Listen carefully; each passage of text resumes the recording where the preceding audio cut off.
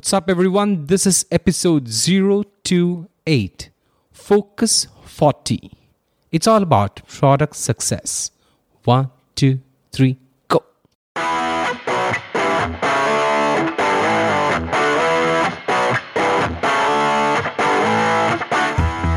Welcome to the Design Your Thinking podcast, a show where we think, learn, and explore the product mindset so you can design better products every day.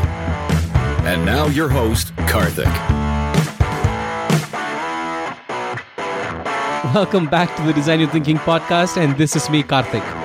Today's episode is the second part of the interview with David Fredin, the first part of which you can hear in episode 027. In episode 27, David spoke about a lot of different things from value-driven decision-making, his morning routine, mediating conflicts, management by wandering that he learned from Hewlett-Packard, and the 6 keys to product success. The interview with David actually went on for a very long time, but I found every bit of it so useful for you and hence decided to split it into 2 parts.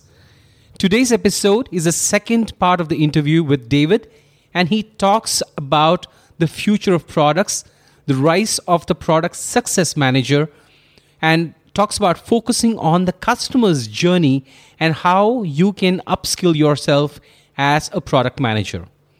If this sounds interesting, I think we should jump right in. I don't want to really stand between you and David at this point, but I'm going to introduce David to you nevertheless, just in case this happens to be the first episode you are tuning into. Before I went on to introduce today's guest, I'd like to give some love to today's sponsor, ConvertKit. I wrote an ebook back in the February of 2016 and switched to ConvertKit from another email provider. Having hosted my ebook in Gumroad, I found ConvertKit's integration with Gumroad, the autoresponders and sequences, automation triggers as so very helpful in segmenting my audience and also growing an audience from literally 0 to over 1,000 in less than 4 months. ConvertKit's integration with Zapier and the extended integration with tools like UserVoice, Trello, Asana, and many other product and project management and customer feedback apps makes it the best email tool for product managers and makers. Go to designyourthinking.com/ConvertKit to sign up and get the first month free for being a Design Your Thinking podcast listener. Start to engage with your users and customers like never before.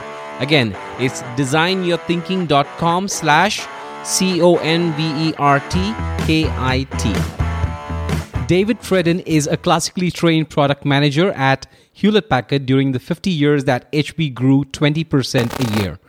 Apple recruited him to bring the first hard disk drive on a personal computer to the market. He soon rose to Apple's management ranks to the same level as that of Steve Jobs by heading the Apple III product line and providing the profits for which was eventually used for the development of the Macintosh. Since 1969, David has worked on over 75 products and services at 25 small, medium, and large organizations and 11 startups covering hardware, software services, internet, SaaS, mobile, advertising, online training, video, and for non-profit, public policy associations and political campaigns. Let's now jump right back into the interview with David.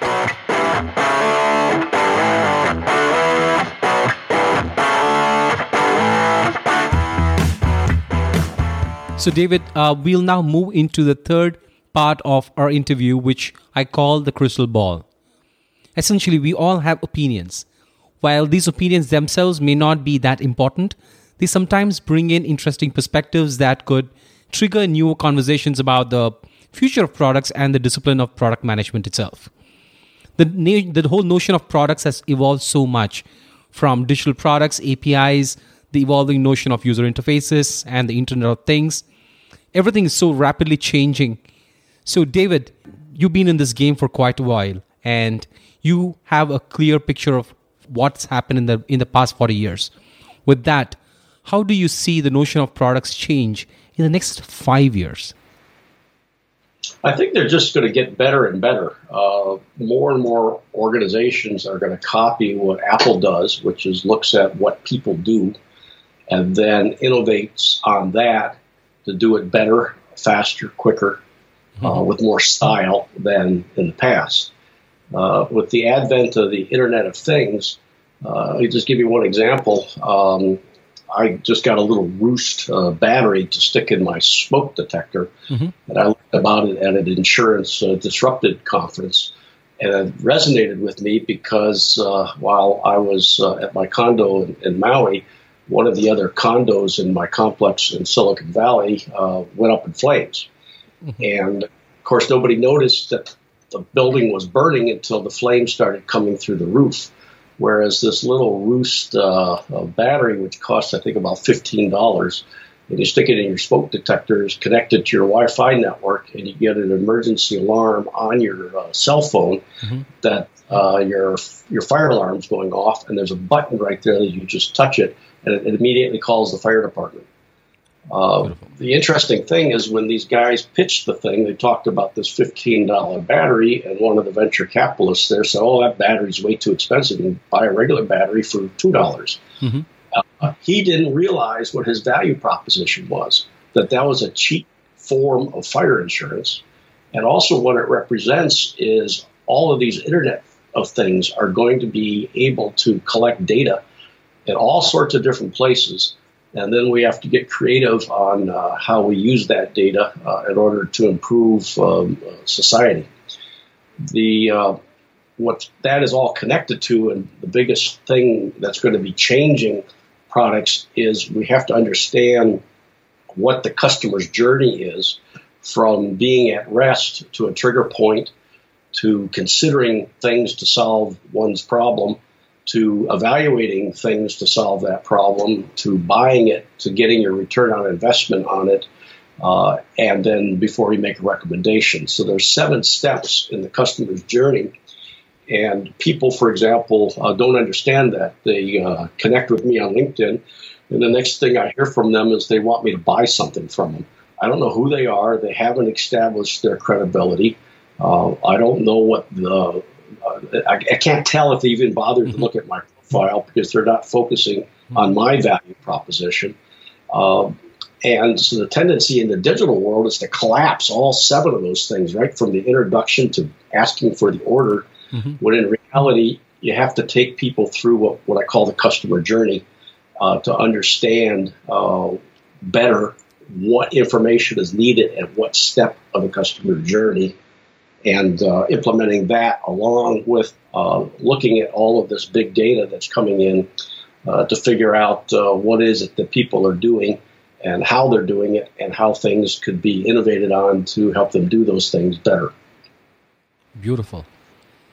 I really like the analogy the example that you used, and the analogy of the cost of battery to the price you pay for insurance. So, and that actually brought this question in my mind, and I was actually intrigued by this point that you make in your course, Building Insanely Great Products. So you talk about entrepreneur is just French for product manager plus. Now, focusing on customer journey, and a lot of these things are things that I've seen entrepreneurs and startups, increasingly focus on in these days and times, especially talking about products like you just talked about, Internet of Things and stuff like that. The cost of making production, where it is involved, you start to look at focus more on the customer and the journey. So, can you talk a little bit about what this line meant in that course? Entrepreneur is just French for product manager plus. Well, there's this great misunderstanding of what a product manager is and what a product manager does. And there's a lot more hype around entrepreneurship. And in fact, there are, I forget how many dozens of schools of entrepreneurship at universities throughout the United States. And a year ago, the New York Times did a piece on that, and I went out and analyzed the curriculum for as many of those universities' entrepreneur courses that I possibly could, plus a number of private ones like Product School and General Assembly and stuff like that. And then I compared and contrasted that to the 130 competencies that I identify in my book from Wiley called Foundations in the Successful Management of Products. And I realized that there was a tremendous overlap. A product manager does probably 110 of those 130 things. But entrepreneurs don't realize that they need to have those skill sets and those competencies either themselves or with their team that covers all of those things. So I decided to try to get some attention by using the word entrepreneur, and so I started using the terms innovation and design, which is something that I always assumed that product managers do. The second thought is I think we need a title change from product management and product marketing manager, since it's so poorly understood. If I had a nickel for the number of times I go to a cocktail party and somebody would ask me, what do I do? I would say, well, I'm a product manager, and they would roll their eyes and generally walk away. They have no clue as to what I do. I think the title should be product success manager, product success director, director of product success, vice president of product success, to go right along with the titles of chief information officer, which used to be the IT director before, the chief customer success officer, which used to be the vice president of sales, and so forth. So I think if we if people called themselves some title with product success, like product success manager, then I notice when I go to cocktail parties, people usually buy me a cocktail instead of walking away. That's an interesting point, and I totally agree with you, and I just can't agree more on this particular point about name, and which brings this question in me, which is, in this whole scenario that we are in today, how do you see the role of a product manager evolve beyond just the name? I mean, one part of me, David, says that there has nothing to do with the name. You call me anything as long as I get to do and focus on the product. But how does the role itself evolve? If I had to keep the role name side a little bit, park it for a moment. Well, with my suggestion of changing the title, that will to product success officer or manager, that defines the role better. The way I see it evolving is, first you have to understand there's an article on my blog about how a product manager is being drawn and quartered by 6 horses. Because typically they get dragged off. They're the project manager, the user experience designer, they're doing wireframes, they're the product owner, which is the one that keeps the backlog for an agile development. They're drawn off to do product support or sales support or whatever it may be. If they're doing that, then all of the things I talked about earlier in terms of the product market strategy are not going to get done. So I see this continuing effort to pull people off into these other directions. And in fact, General Assembly and Imparture, who are teaching product management courses worldwide, they have, for example, part of their program focused on some of these 130 things for product managers, or I should say product success managers. And then the other part of their time is they're teaching user design, user interface design. And I'm saying, excuse me, someone that is skilled in user interface design and usability generally has a 4-year college degree in that field. And there's no way that a product manager can do both jobs. And in fact, when I was teaching Capital One Bank a few years ago in Richmond, Virginia, I was talking about that, and one of the product managers says, what should we do? Should we continue to do wireframes? I said, absolutely not. Run away from it as fast as you can. Otherwise, you're not going to have time to get everything else done. The second thing that I advocate in my books, Building Insanely Great Products, and in my Foundations in the Successful Management of Products, is to give the product manager or the product success officer the authority, the budgetary authority to back up the decisions they're trying to make. I believe that the money for market research should come from the product manager. I believe the money for advertising should come from the product success manager. And they're the ones that allocate the budgets to the advertising department, to the marketing department, to the sales department for sales support and collateral, to the market research department. Mm-hmm. And the reason for that is when I met with John Scully after I was the group product manager for the Apple III, and he said, we just canceled the product line. What should we do about it? And I said, what do you mean we? You never asked my opinion, even though I have the full responsibility for the product line. I tell the full story in both of my books, but he said, what should we do about it? I said, you give me the authority, I'll get the job done. So I think one of the things that needs to evolve is product management to product success officer, and they have the budgetary authority over the entire product or product line.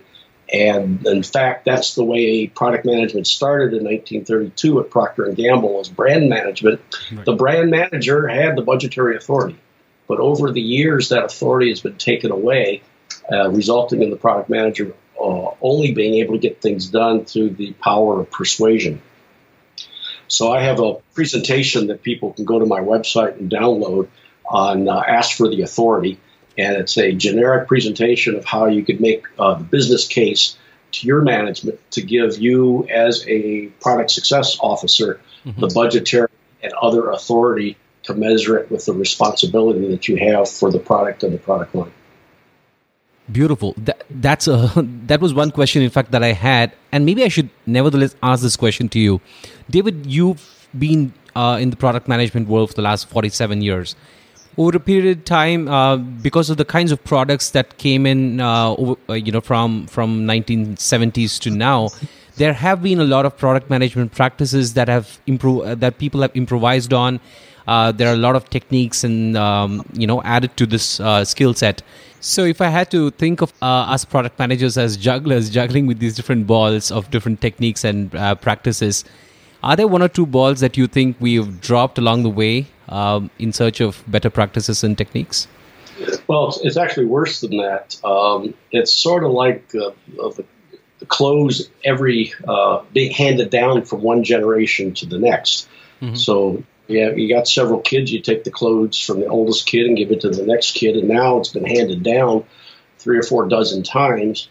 And that's how the skill sets of how to do product success have evolved, and we see that codified in the training of the companies I mentioned earlier and in just about all of the books on the topic of product management. Mm-hmm. So what's wrong is that they're copying how they used to do it elsewhere. So that's why product managers are now doing wireframes. That's why some of them are project managers. In fact, at Cisco, where I teach, the product managers there are called project managers. Well, project manager is a tried and true field of managing tasks and responsibilities and budgets and schedules. Microsoft has changed the name to, I forget the name of it. Program manager or something like that. Mm-hmm. And it does the same thing. So the number one problem is the hand-me-down, and there's been very little original thinking into how to do things better. I, in my book, Building Insanely Great Products, identify 21 new original lines of thought that can help improve the success of building insanely great products that either were not thought of before because people just copy the way they did it somewhere else, or some ideas that I picked up along the way from others. And I've already mentioned several of them in this interview, and the rest of them are in that book. Excellent. The second thing I should say is building insanely great products is about what needs to be done. My Foundations series and the successful management of products not only talks about what needs to be done, but also how to do it. And it consists of a whole series of exercises that you do as you move through the books. And these same exercises are also available at Udemy online for my 5 courses of Building Insanely Great Products. Do Innovation Design and Value Proposition is the second one. The third one is Product Market Strategy, which I talked about earlier. The fourth one is Foundations of Marketing. And then the fifth course is Social Media Marketing Demythicized, so they can really understand what it is all about and how it all fits together, going back all the way to the value proposition. So those exercises are there, and along with this new original thinking. Beautiful. So what's that one thing that you want my listeners to do as soon as they finish listening to this episode, David? I think they should make a list of what skill sets they have at a fundamental level, an intermediate level, and an advanced level, and compare that to the 130 competencies that they need to have. On my blog and my website, I list them all 130 out, and then put together a plan with a schedule for acquiring better skill sets in each of those areas of competency over time. One of the questions I always get is, how do I get a job as a product manager if I've never done it before, or even if I'm doing it now?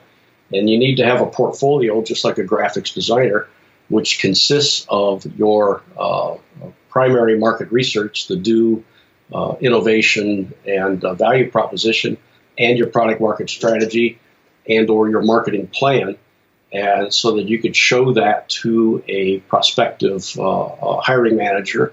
And if you don't have that kind of thing, one of the things you could do is go through my Udemy courses and fill out those workbooks, which will give you that portfolio. And you'll get a certificate at the end that you can show. And you also, if you share the workbook with me and you've done reasonably good work, I'll give you a letter of recommendation. Wow, that's awesome. I'll certainly have the links to the courses on Udemy and the worksheets and your blog as well in the show notes. So, David, your book, the Building Insanely Great Products, just released not yesterday, Thanksgiving. Would you want to talk about your book and tell us what inspired you to write it? I know you kind of talked about it in every part of the interview, but still. Yeah, I started writing it about 4 or 5 years ago, but I couldn't come up with a structure for it. And after I finished writing Foundations in the Successful Management of Products, which is going to be distributed primarily to schools and universities worldwide, I then thought a higher level, more consumer-oriented book with more stories would be appropriate, and organize it around the 6 spices, which is what I did, and it came together very quickly. And it's available on Amazon now worldwide. I'll be doing an audio book shortly, so if people wanted to get that and listen to it while they're commuting, that'd be great. And it's going to be the first in the series of 3 books. The second book is going to be organizing and managing insanely great products. And the third book is going to be marketing insanely great products. Beautiful. So any last thoughts, David, for my listeners before we concluded the show? No, just feel free to get in touch with me if you've got any questions, and be glad to help you out. Great. And where can people find you and your book?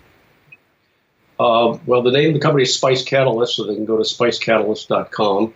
And if they go to Amazon and they do a search for Building Insanely Great Products, the book will pop up right there. Beautiful. I'll have the list. Sorry, go ahead. That includes not only the United States, but about 20 other countries also. It's available as a Kindle book. Awesome. I'll have the links in the show notes. And thank you so much, David. This has been a wonderful chat. Thanks for taking time to be with us today. You're welcome. All right, that brings us to the end of one excellent interview with a very, very special guest. I really enjoyed speaking to David and asking him all the questions, and I just hope you had fun as much as I did. Unlike many of my guests, David has witnessed product management and the industry right from the Macintosh days to the current day startup frenzy world. The only person on my show that's been this close is Rich Mironov, who was on episode 19. In today's episode, David gave a very nice example of focusing on the customer's journey by talking about the cost of battery, taking an example of a fire alarm he has in his condo, and the cost of insurance. I also like the way he calls entrepreneurs as Product Manager Plus. I firmly believe in this, and you've seen me bringing in entrepreneurs on this show as much as I bring in product managers. I also like the new title David suggests for product managers. I love the fact that we get measured on success, which makes more sense. So let me know what you think about this and a lot of what David had to say in this episode in the comments. That's all I have for today. You can find the show notes at www.designyourthinking.com/episode 028. And if you liked listening to this episode, let us know by heading over to iTunes, subscribing to this podcast, and leaving us a rating and review. Just head over to designyourthinking.com/iTunes. And if you are a product manager listening to this episode right now, let me know what's your number one challenge that you face every day. Send me an email to karthik@designyourthinking.com, and also jump onto my newsletter by heading over to designyourthinking.com for some interesting stuff coming very soon. Again, I hope you enjoyed listening to this conversation, and more importantly, I hope you do something with it. That's all for today. Till I see you in the next episode, stay tuned, stay inspired. Love you all.